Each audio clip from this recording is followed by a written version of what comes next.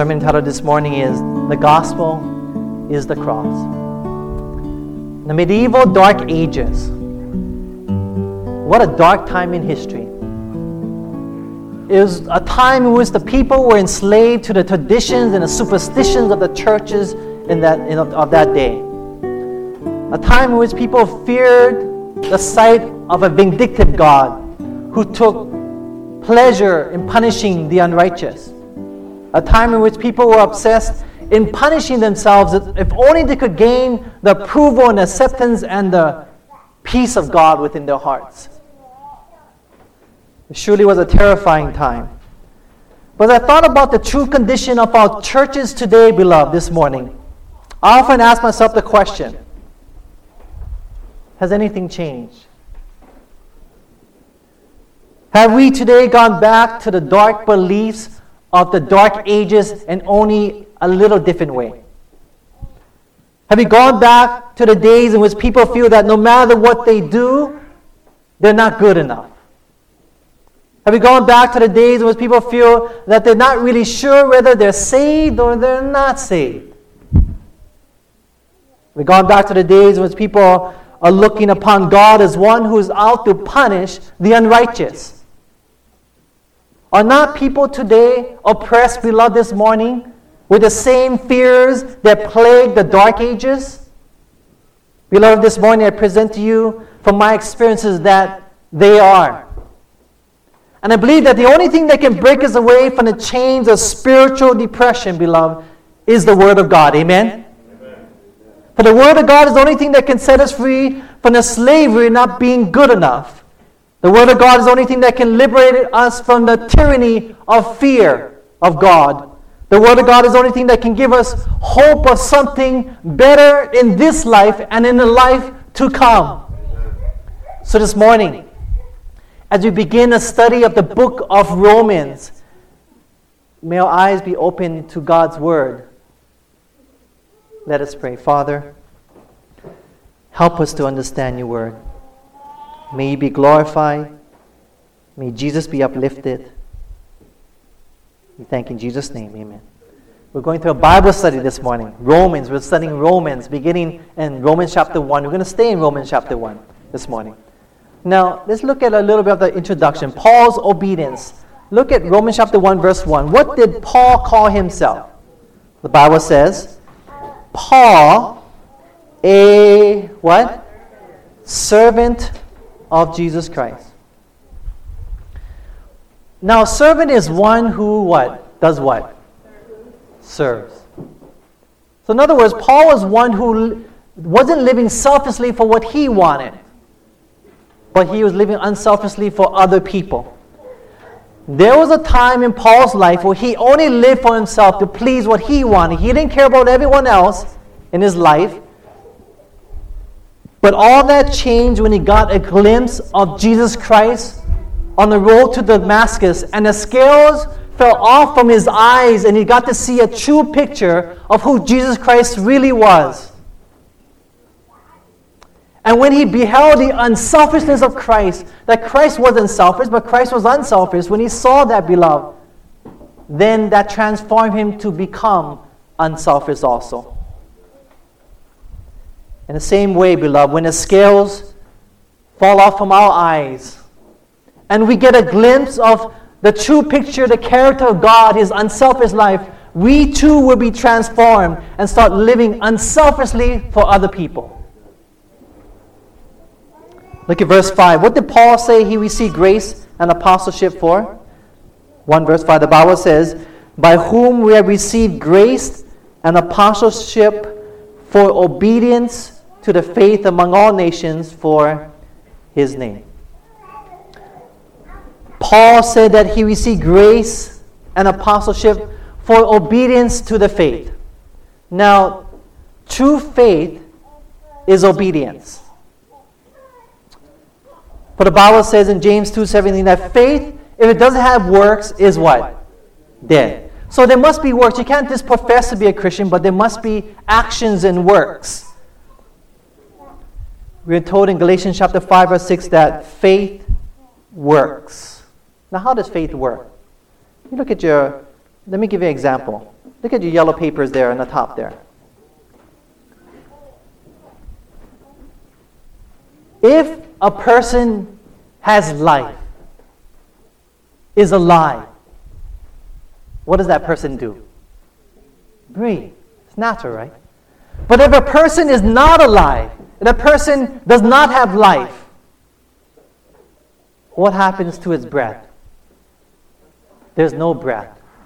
So in order to breathe, one must be alive. And if someone is not alive, then that person does not breathe. Faith and works are the same thing. Faith is like being alive, and works is like the breath. If a person has, there's true faith and there's counterfeit faith. If the person has true faith, then that faith will have works with it, because it's to unite it. But if a person has no faith, or even a counterfeit faith, that's not the real faith, but a person has true faith, then that true faith, it has no true faith, then that person will have no works. Do you see that? A true faith in God will bring works within your life. It is a natural consequence of having a true faith in God.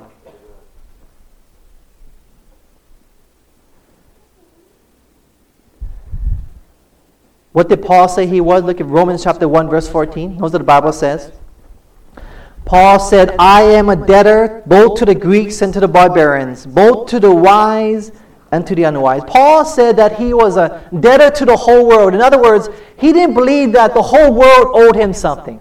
He didn't believe that he could try and get the most out of everyone out there and to take advantage of people, because he felt his whole life was to be in debt to serving other people. Some people out there may think that they act like the world owes them something. They expect people to spoil them, expect people to do things for them. But Paul, when he got a grasp of the gospel, when he understood the gospel, he had a burden for the world that he felt he was in debt to the world when he received the grace of Christ in his life. And the person who receives the most of the grace of Christ in their life will give the most back to Christ through people. Amen? Turn to Romans chapter 1, verse 7 as we continue our study. Romans chapter 1, verse 7. How were all the Christians in Rome called? Notice what the Bible says in Romans chapter 1, verse 7. Looking at the obedience of Paul now. The church. The obedience of the church. The Bible says, Paul is writing here to the church in Rome. It says, to all that be in Rome, beloved of God, called to be, what does it say? Saints. Grace to you and peace from God our Father and the Lord Jesus Christ. Now, how many sinners in this church this morning? Let me see your hands. How many saints in this church? Let me see your hand.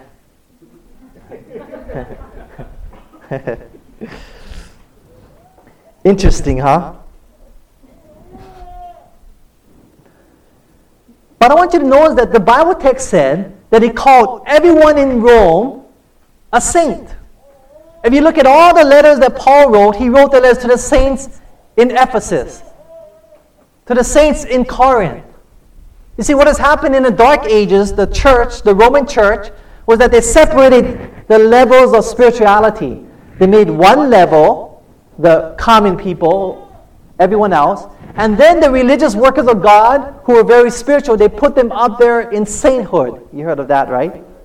And so it made two tiers of devotion and spirituality. And so humanity, all of us, to this day, believe that we are sinners, yes, but this word does not apply to us.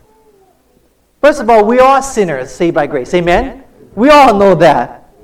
But we don't know the other part, that the Bible calls those who are in Christ, who surrender to Christ, that the Bible calls every single one of us in the church saints by the grace of God into the blood of Jesus Christ. Amen? Because if we don't believe that we are saints, we will never reach that goal. If our goal is never to be holy and pure in Christ, we will never even go down that road in that direction. And so the Roman church has led in that direction for us to believe that there's two tiers of spirituality within the world.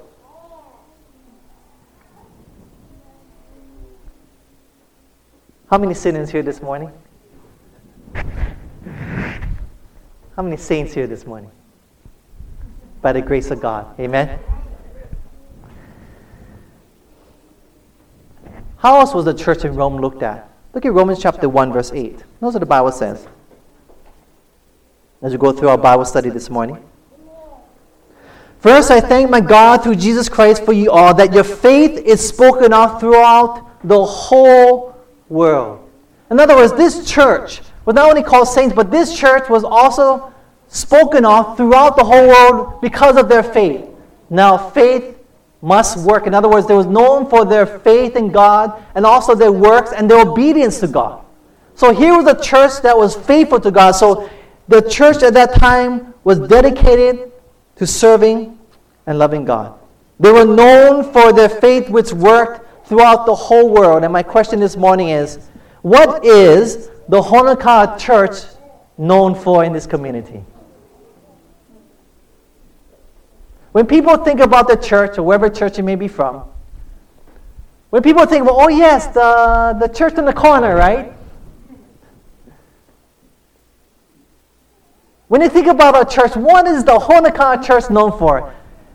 The church in Rome was known that their faith was known not only in the district and the community, but it was known throughout the whole world. And my question is, what is this church known for in this community and throughout the whole world? Are we known for being a people of faith, of serving the community, loving the community, well known among the people here? Is my question here this morning. Or do people not even know who we are?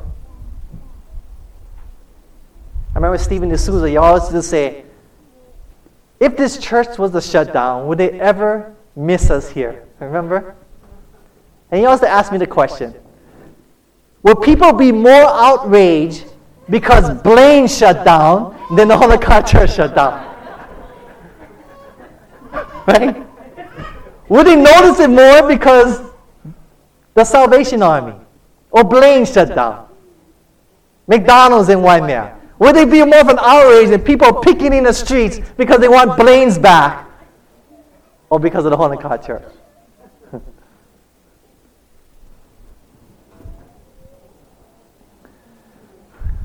What did Paul look forward to? Romans chapter 1, verse 12. Look what the Bible says. Paul said about this church, verse 11 says, for I long to see you, in verse 12, that is, that I may be comforted together with you by the mutual faith, both of you and me.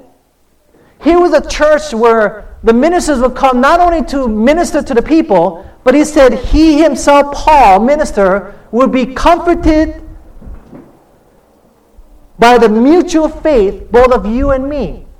In other words, the church was so strong, the church memberships were so spiritual, they had a faith which worked, that they were also able to comfort and bless Paul the apostle.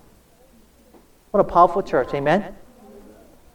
So dedicated, so committed were the members, so full of God's love, reflecting His beautiful character, that he looked forward to come to them. He longed to see them, that he could be comforted from all his trials and hardships, together with the mutual faith, the joint faith effort between the ministers and the church members.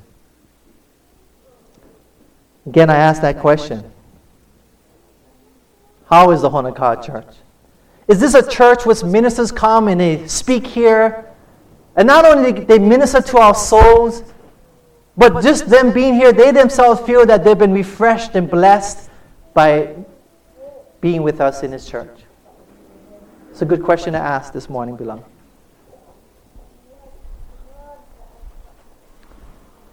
What did Paul say that he wasn't ashamed of? Turn to Romans chapter 1, verse 16. This is the verse I want to focus on this morning. The main thrust this morning.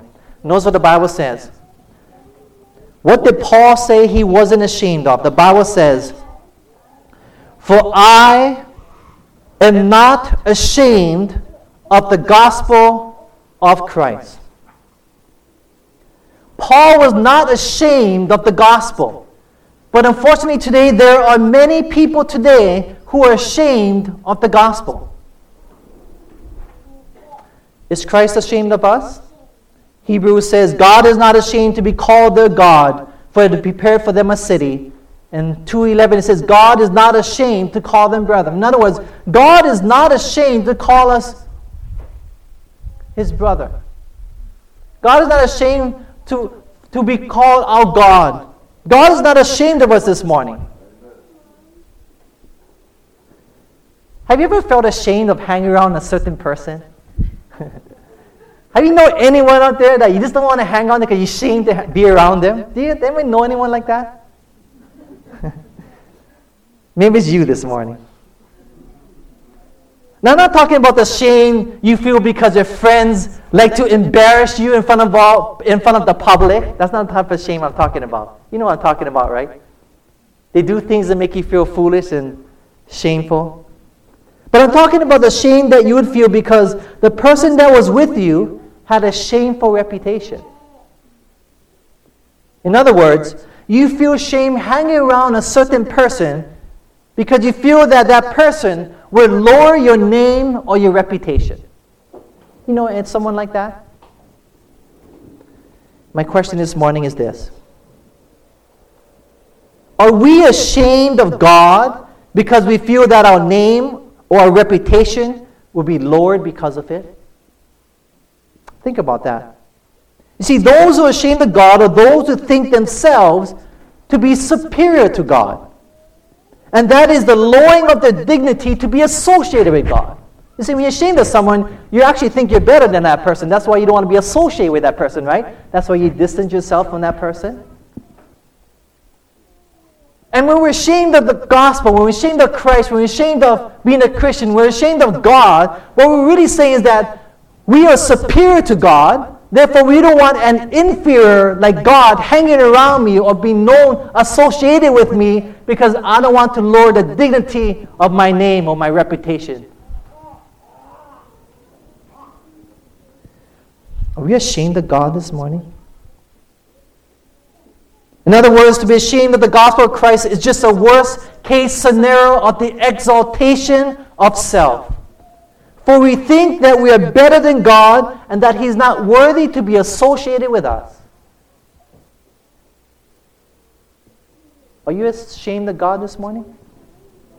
Have there been times where you neglected to pray, to let people know you're Christians, talk about God? Continue on in verse 16, Romans chapter 1, verse 16. What is the gospel of Christ? The Bible says, "For I'm not ashamed of the gospel of Christ, for it is the power of God."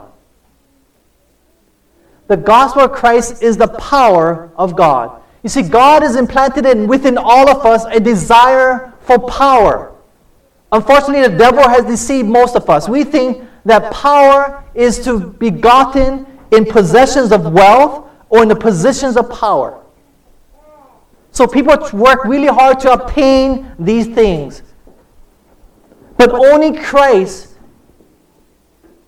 is the only one who the desire of all nations is the one that can fulfill the longings within our heart for the power of the gospel this morning. Amen? Only Christ can fulfill this and satisfy the longings of the soul this morning. Now, what is the power of God? Look at Romans chapter 1, verse 16. Note what it says here. "For I am not ashamed of the gospel of Christ, for it is the power of God this morning." Amen? Do we need power this morning, beloved? Do we need God's power, is my question this morning. And it says, "unto salvation. For it is the power of God unto salvation." In other words, not only does the gospel give us the power of God and satisfy the longings of the soul, but also the gospel is the very means that save us. Do we need salvation this morning, beloved? It is the power of God unto salvation. We're told in the Bible that we are to preach the gospel to all the world. In other words, the gospel is so important that we're to preach it, whatever it is, throughout the whole world. But as the gospel is the power of God unto salvation, then what else besides salvation do we need this morning? What more can we ask for this morning? Now, what exactly is the power of God? Turn to 1 Corinthians chapter 1, verse 18. 1 Corinthians chapter 1, verse 18.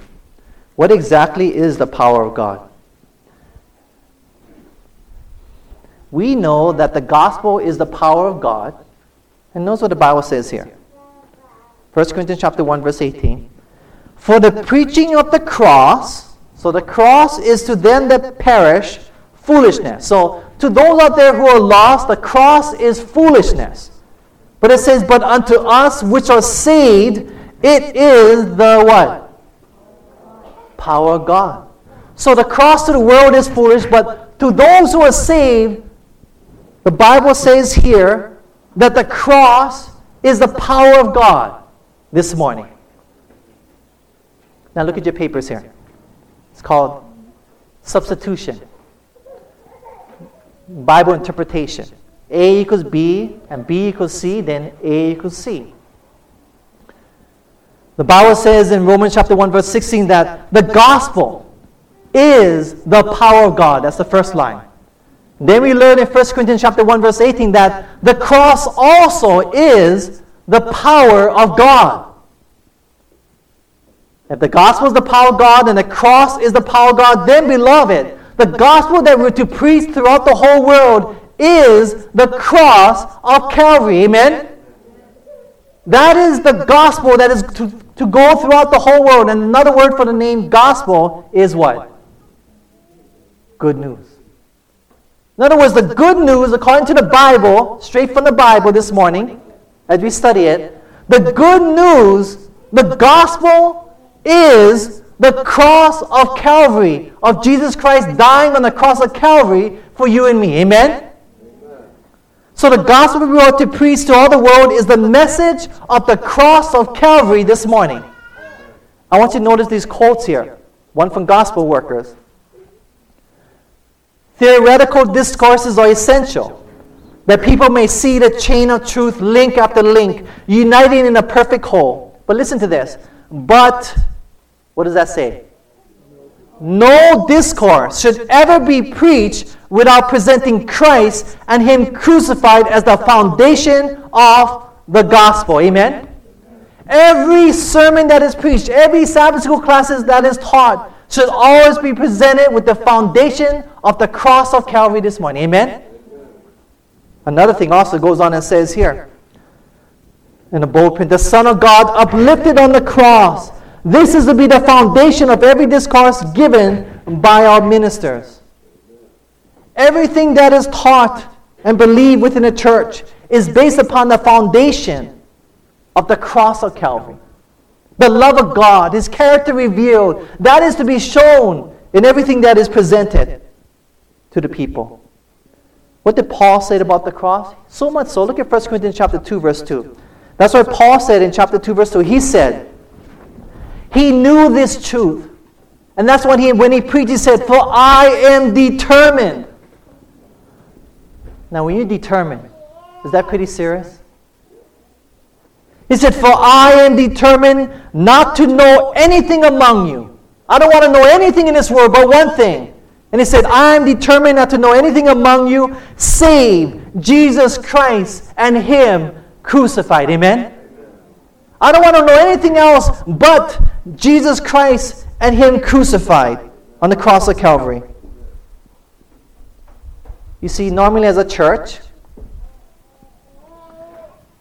we have a system of truth comprising such subjects as the third angel's messages, the 10 Commandments, the Sabbath, the second Advent, honor your father and your mother, thou shalt not kill, thou shalt not steal, thou shalt not lie, etc., etc., etc. And to all of these, we add a little gospel on the side to each of these doctrines as we try and teach them. The idea of justification by faith. But beloved, there's only one gospel in the Bible that we have to preach, and that gospel is the gospel of the cross. Amen?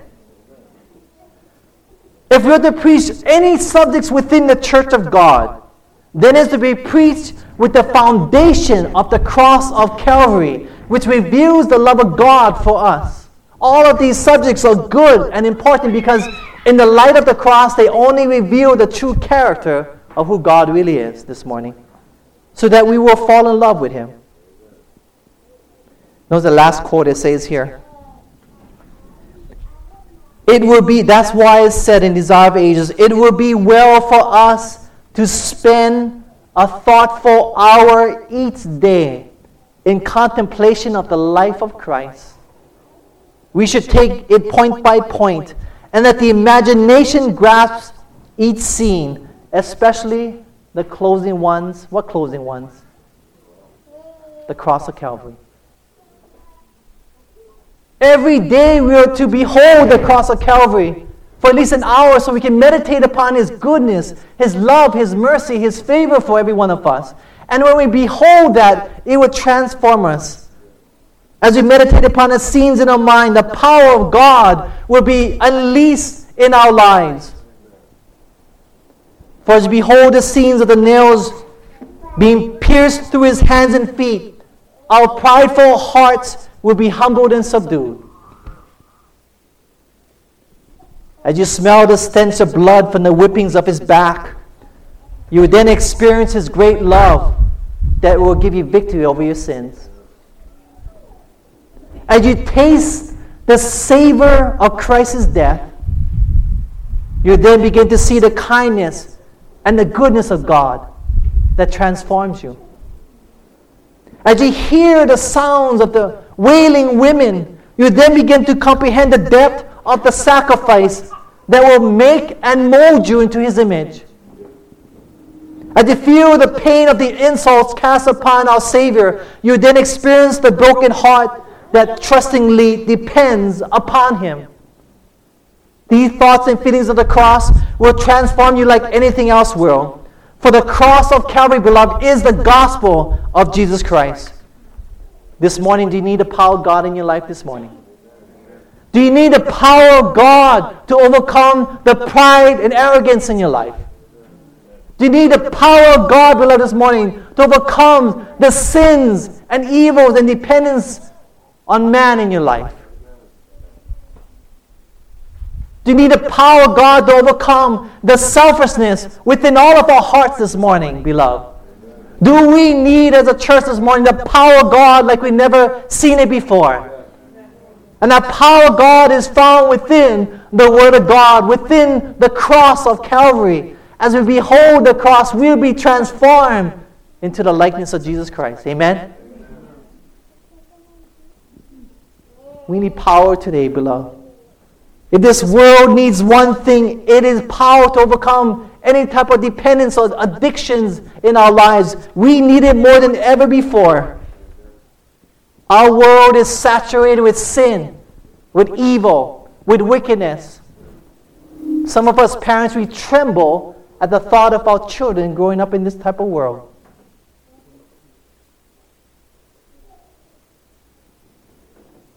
If there ever was a time we needed God, and God help us. If there ever was a time when we needed the cross, it is today. Now is the time, beloved. Now is the time to take it seriously. Now is the time to spend that time with God. Now is the time to behold His love on the cross of Calvary, that His love can transform us this morning. If there ever a time when we need to be faithful, it is now. If this is true, well, then why don't we study the cross of Calvary and the truth in His Word that would transform our lives? Why don't we believe in the promises of God this morning? Why don't we look upon that sacred head that is wounded? Why don't we look upon what He did for you on the cross? And I can promise you by the grace of God this. If you to spend time with God every single day, every morning, and meditate upon His life, the life of Christ, and what He did for you on the cross of Calvary, if you would only do that, I can promise you by the grace of God, you will be a different person. Your home will be a different home. Your children will become different children. Your relationship between husband and wife will be a different relationship. You'll be a new creature in Christ. I'm longing for that. How about you? How many are longing for being a new creature to the cross? Let me see your hands. Amen. This media was brought to you by Audioverse, a website dedicated to spreading God's Word through free sermon audio and much more. If you would like to know more about Audioverse, or if you would like to listen to more sermons, please visit www.audioverse.org.